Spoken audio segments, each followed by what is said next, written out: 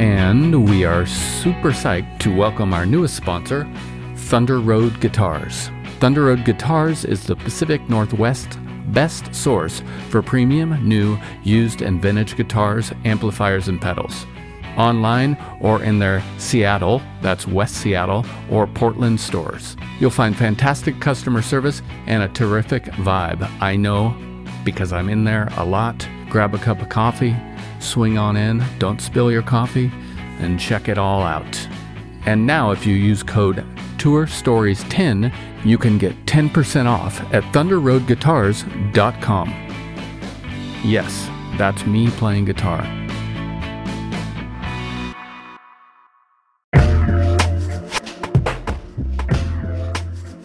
Hello, big news from our friends over at DistroKid. They now have an app. This app works on iOS and Android, of course, and it's available in the Apple Store and Google Play stores and all the stores where you buy apps. Go check it out. It's got a lot of cool features. You can upload new releases. You can get notified when you've earned royalties. Awesome. You can withdraw from the app via push notifications. A little dangerous for me, but rad. Anyways, go check it out. It's all at distrokid.com/app. And don't forget, you can still get 30% off your DistroKid account by going to distrokid.com/VIP/tour stories. Have a great one. And we continue to celebrate our friends and partners over at iZotope, and we got some big news for you. The gold standard of audio repair, RX11, is coming in May. In the meantime, you can buy RX10 now on sale and get RX11 absolutely free when it's released. Tour Story listeners get 10% off by using code FRET10. That's FRET10. All at iZotope.com. That's IZOTOPE.com. Hello, Tour Story listeners. Thank you for your continued support and welcome to Season 4. I'd like to take a second to thank our friends and sponsors over at iZotope. Here at Ruinous, Chris and I rely heavily on easy-to-use tools like RX and Ozone for all of our audio repair, mixing, and mastering. Now, Tour Story listeners can get 10% off iZotope plugins or try Music Production Suite Pro for free for 30 days using code FRET10. That's FRET10. To get your discount and check out all of their easy-to-use products, go to iZotope.com/ruinous. That's IZOTOPE.com/ruinous and use code FRET10. And thank you for listening.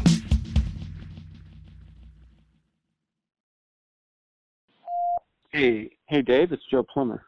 Hello, Joe. Hey, how you doing, man? Doing okay? Sorry I've called you so many times. Just would like to get a tour story from you for my podcast. A tour story? Yeah. You mentioned you were interested probably a few months ago. No? You know I'm not allowed. Are you pissed? I'm trying not to... Look, you sick bitch, I will bury you. Well, maybe I'll call you tomorrow?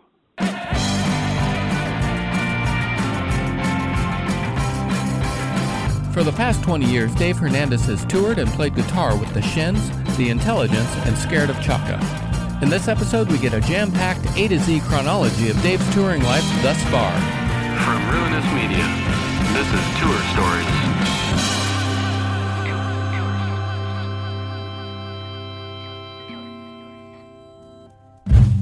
The first time I got on the road was in '89, and that was after I booked a show for Operation Ivy at my high school in Albuquerque. It was my second junior year. I had a long time in high school, and I just kind of did that whole Maximum Rock and Roll networking thing, and I noticed that a lot of bands, especially in the Bay Area or whatever, were doing this thing where, you could just write letters and place phone calls. Anyway, I booked them a show, and they came to, my mom's house.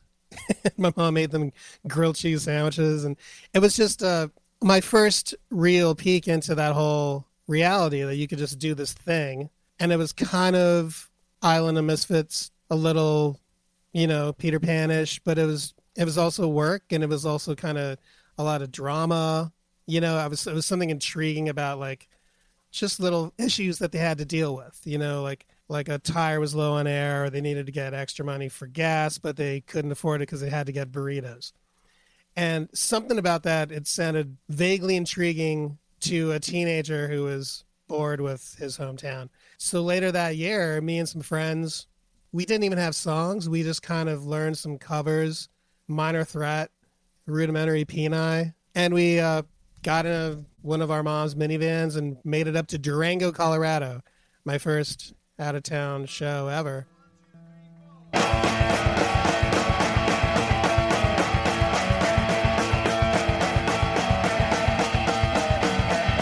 The drive to Durango was probably about 6 hours, but to us it felt like just forever. It was just like this amazing adventure. All the bad stuff happened, all the good stuff happened. You know, no one showed up.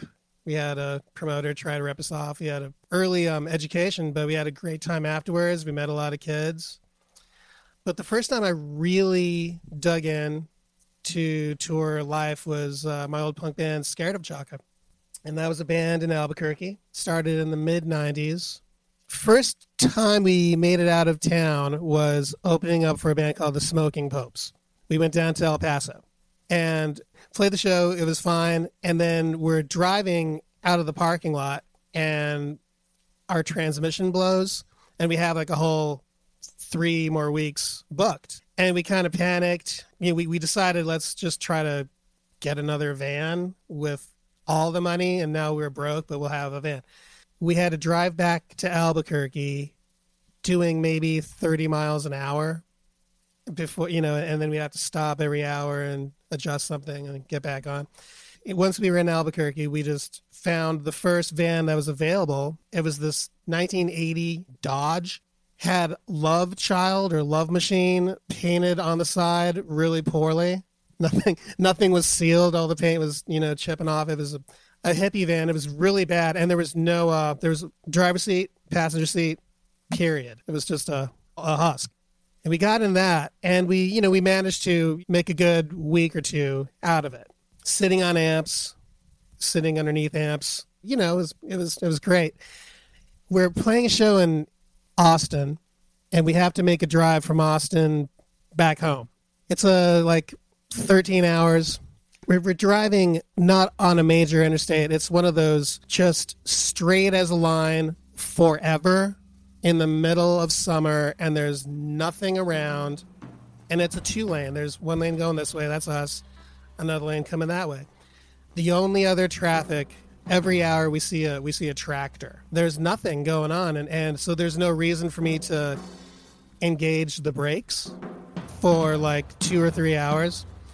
We're going about 70 miles an hour, and we're coming up behind a tractor that's going our same direction, but it's in front of us, and it's pretty slow. So I move to pass it, and there's another tractor in front of it.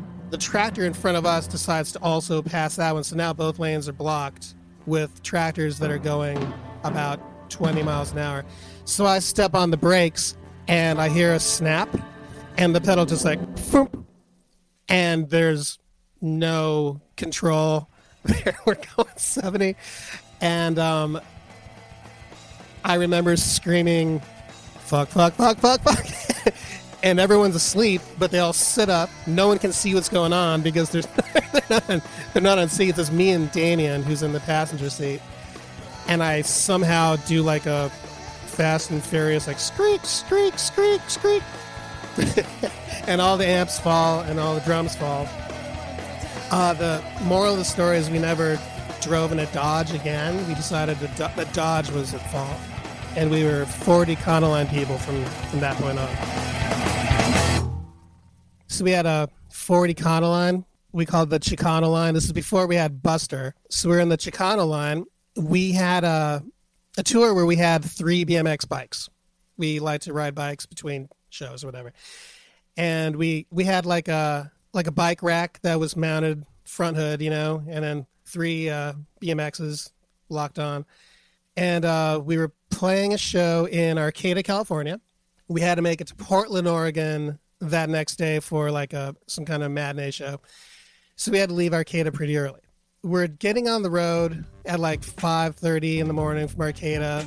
I'm in our loft with a friend. There's someone in like the bucket seat in the back, and then we have our drummer in the passenger seat and our roadies driving. We have another band following us. They're from Hawaii. They've never been to the mainland. So they're videotaping everything. Everything is amazing. They're documenting every last thing. And we're getting on the road, and I remember drifting back to sleep, and I'm looking out the window, and it's very foggy. It's just one of those, like, Humboldt County. It's beautiful, but there's very little visibility. And I remember just kind of drifting off, listening to the banter in the front seat. And I hear, "Oh, wow, look at that bear. Oh, my God!" And then just the brakes, and then just like a pow.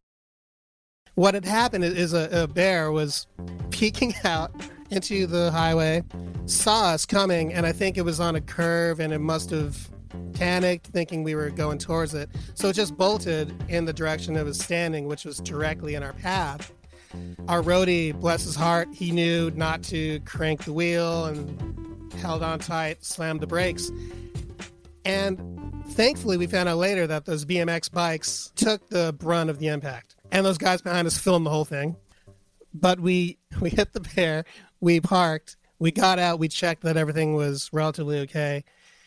Someone quickly deduced that it was not a full-grown bear and that maybe the mom was nearby, so we got in the vehicle, and our roadie was very upset, and he made us pull over in the next exit and announce to anyone that could hear that we had hit a bear. And the bikes were trashed, but the one that was like closest inside, it was brand new and it had just been worked on, and he didn't really want to throw it away.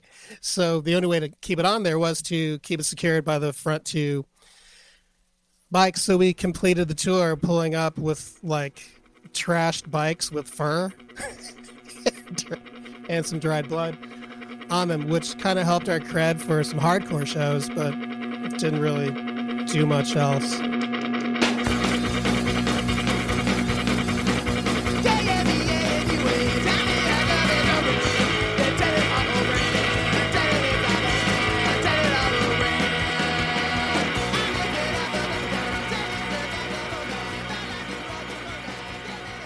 Scared of Chaka had a lot of time on the road. There was something about Albuquerque where you liked your hometown, but there was something about you never wanted to be home. But we made a thing of it. We were home maybe 2 months out of the year. We played Tucson a lot. And one time a Tucson kid was like, "You guys have got to play Nogales. It's just, an hour south." All of us go there for punk shows, and they're really fun because it's a little bit more loose.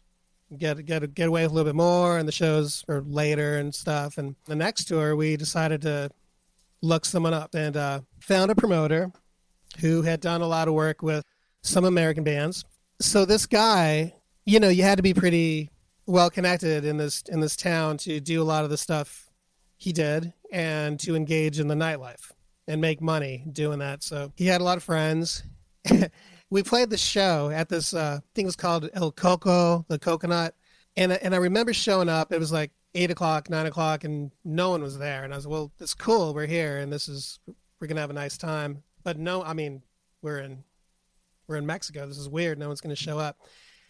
We went out for dinner. We had some drinks. Then we came back just to see what's going on. And the place was there's a line around the block. But it was 11, and no one had started yet.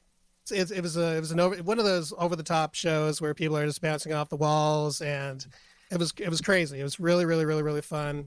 Had like 10 encores. They wouldn't let us stop, and bought a lot of merch. And then we went out, and it was like 3 a.m. now, and we're just, visiting all the stores and drinking lots of coffee and stuff.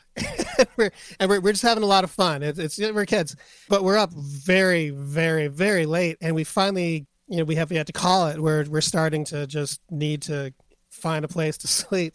And so the promoter brings us to his home and puts us up in his garage, lays out some sleeping bags. We're all asleep except me and our drummer. The promoter comes in and he goes, "Hey, do you guys like menudo? Like that traditional Mexican soup?" And we're like, sure. He's like, "There's this great place. It's just up the street. We got to go now." So we're like, I guess. At this point, it's the sun's up. We've not slept. And to be honest, we've not slept for a couple of days. It's just me and his tour. So me and our drummer, we follow him to it's a different car of his. It's this Volkswagen Bug, and he gets us in there. And then he goes back to the house, brings what looks like a full hefty bag of something, puts it in the front boot of the Volkswagen, and then we start driving, and we're trying to ask him questions, but he's blasting Devo. He loved Devo, and it's full blast Devo. 6 a.m. We don't know what's going on, and now the sun's just in our eyes, and now we're out of the city, and we're driving, and now we're just going through hills like half an hour, and it's really confusing. And then we see this one little structure, one building that's far off, and we get to it. There's no one around. There's like 5 or 6 Ford F-150s around, and we get out. He's like, "This is the place." And we walk in, and the door opens. Everyone looks at us. It's, that's stereotypical. Everyone stops. He sits us at the table and orders, and then he goes back to the car, gets that thing, and walks through the place to a back door. And we're there alone. And right when we're about to dig in, he comes out with a different bag, and then he says, "We got to go." And then we stand up and get back in the car and go back to his garage. But he was quite connected and had really good shows down there. I asked a mutual acquaintance of ours, maybe, like 5 or 6 years ago, how that guy's doing, that I hadn't seen in like, a dozen or more years. Yeah. And he said, "Well, he's alive." Wild times.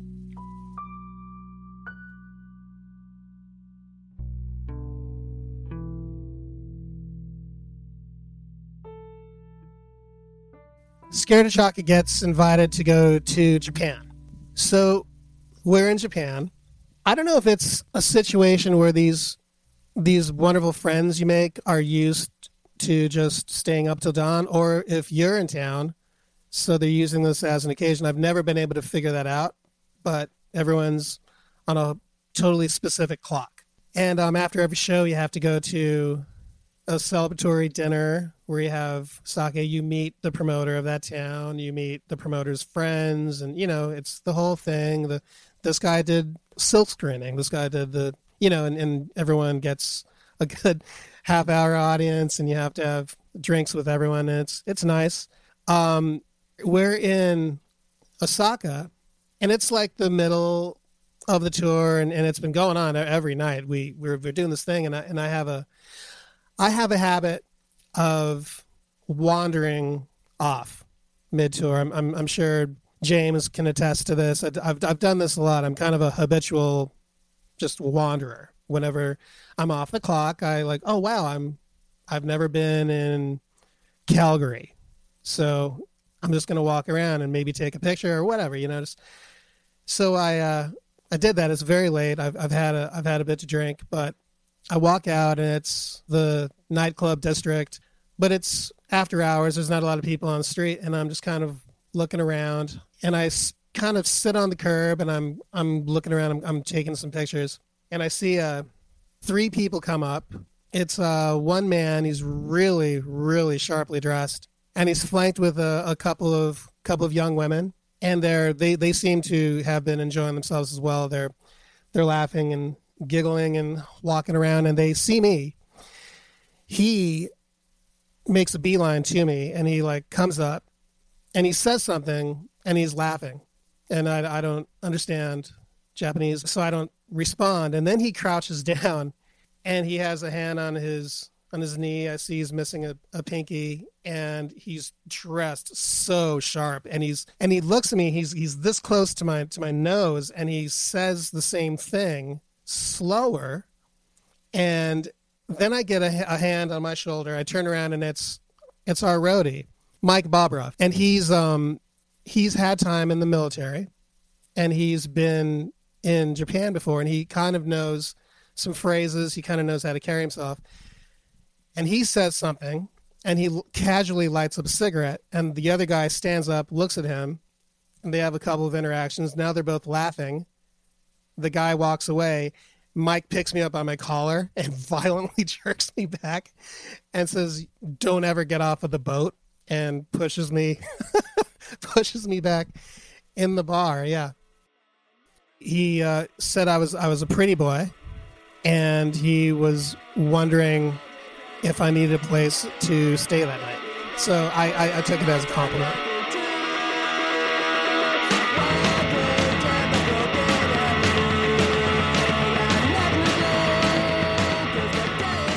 Dillinger 4, they're in Minneapolis, pretty established band, and we were label mates, but we didn't look as cool as the other bands on the label. So our two bands kind of bonded over that. We also had what we thought were more brainy lyrics. We were just whatever. We just kind of felt like nerdy outcasts, but we also fell in love with these guys, much like Murder City Devils, where we were just kind of physically, harmlessly reckless with each other and would just have a lot of fun, roughhousing pranks. And Dillinger 4 were the worst. One time they were talking about how they were going to dose someone with X-Lax, and then the topic never got raised again until we were at Denny's, and then I realized, oh, it's me. And they had dosed me with X-Lax, and they made sure I was inside the booth, and they blocked the leaving the booth. And these are like man-sized men, like Scared of Chocolate, we're average. We're like, maybe pushing 5'9", 5'10". These are men that look like, if you draw a cartoon of the man. So I can't push them out of the way, especially when they're locking eyes with each other, waiting for me to give up the sign that the X-Lax has been ingested via my bottomless coffee mug. I did my best to just ignore the stabbing pains in my stomach, and I gave it about half an hour, and it was a real close call. And then I think they shrugged and said, "Oh, I guess we got the wrong cup," and they finally got up, drove away, and then I got to run to the loo.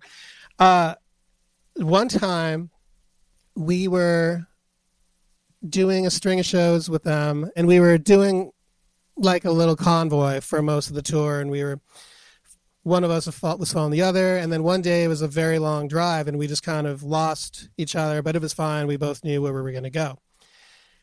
We were like about 3 hours away from St. Louis, and we came across one of those travel centers, and we went in. We were just kind of like killing time and got some fries and looked at all the fireworks. There's a lot of fireworks. And then we came back out, and I remember like someone mentioned there's a lot of racists here. There's a lot of, hey, Dave, you better be careful. There's a lot, and it's probably Dillinger 4. You got to be careful. There's a lot of guys, they don't know they don't like your kind here. So we're walking back to the van, and Ron, our drummer, he's like, "Is our van smoking?" And I was like, "Yeah, what?" He's like, "Looks like our van's smoking." We went up closer to the van, and he opened up the driver's side, and just smoke billowed out.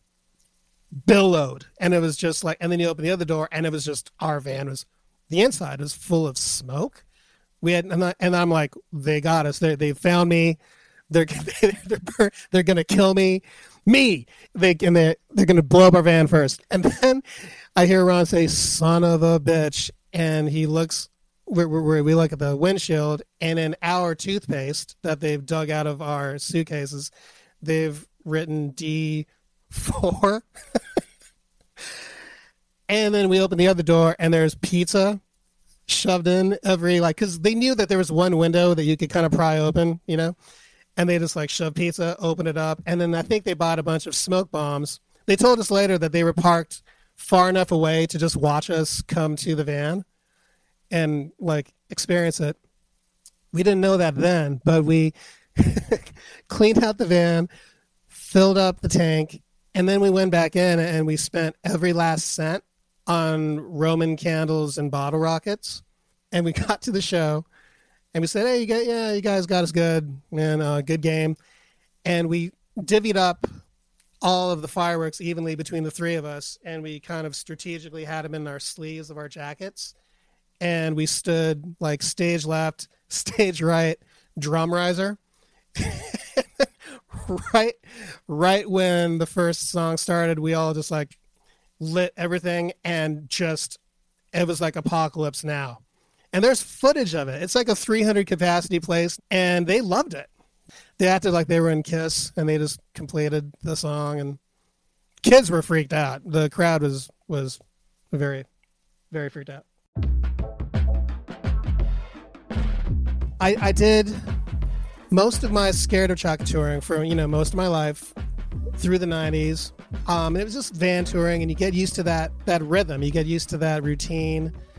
I've spoken with Cody Willis about this. Like you get off a tour and you still have the habit of putting your wallet in your shoes, and then tuck your shoes. Even though you're in your own home, you just have these things you have to unlearn or keep in your head for whatever reason. But so Shin stuff began in a van, and then we experienced it got more tour bussy to the point where after a few years of that, my tour bus mind, it sort of made me forget my tour van mind. Fast forward to, I was in the intelligence for like 10 years, and this was after some Shin's tour bus behavior, and that first intelligence tour in the van, I'm literally like, they're opening the side door, and there's my laptop with my wallet under my cell phone with the keys. Like I just had, like right there, the first thing you see, like not under a coat or anything. And it took me, I have to confess, it took me a minute to just really, oh yeah, we're in a van. You have to do this thing. And oh wait, I remember how to do this. Nothing really bad really happened with intelligence. Well, that's not entirely true. We had an incident in Rome. We had all of our gear stolen in Rome. We played Rome. Great show. It was wonderful, and we were leaving. But on our way out of Rome, we decided, well, you know what? Let's look at the Colosseum. So just loaded van, middle of the day, side of Colosseum. And, we kind of were like, well, nothing bad can happen because there's a bunch of people. And there's even cops. It's fine. So we parked everything that we had, everything in this rental, like a European tour Sprinter rental. And we did the long, hour walk tour around the Coliseum. Took pictures. I've looked back and the timestamp of the picture, I wonder what's happening to my stuff right when I'm having a goofy, hey, next to the Coliseum. And I'm picturing they're doing this in front of families. They had to break a window. Anyway, we did the tour of the Coliseum. We're walking back to the van, and I think we immediately could tell, one of the windows was off to the side. It was just, and I think they must have either gotten busted or saw us coming because they weren't fully finished. They got a couple guitars, but they got a bunch of just bags with passports and my laptop. And I had a bona fide, I was very upset. And I remember because earlier that day on our way to the Coliseum, I was looking at, before you habitually save everything to the cloud, you have videos from home.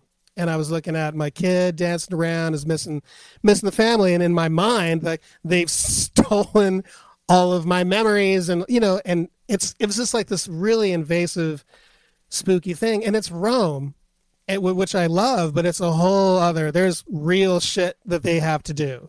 The last thing they want to busy themselves with is some, American band that might have generated them a little bit of coin, but just should leave, so they can deal with the real shit. So the cops really were like, okay, we'll log it and we'll let you know what we find. Our promoters were busy blaming all of the immigrants. It was just an ugly situation. Nothing was resolved. But we rallied together. Someone was in charge of getting toothbrushes. Someone else was in charge of, I had to replace my passport. And then we just got back on the road. We had to wear our show clothes that were very sweaty. Were also our pajamas that were also our walk around Rome clothes, because we get to do laundry that night when we get to our place. So we had to wear that for about 3 days. Every time we stopped by every gas station, we're like, let's run in and see if there's T-shirts. And then we got to the point where we're like, that T-shirt's a little corny. I don't want to wear that. So we just ended up wearing these disgusting relics of our Roman mistake. Thanks to Dave for the stories, and thanks to you for listening. If you like Tour Stories, please subscribe. And please check out our companion podcast, The Check-In, all at ruinousmedia.com/tour stories. Tour stories, tour stars, tar stars.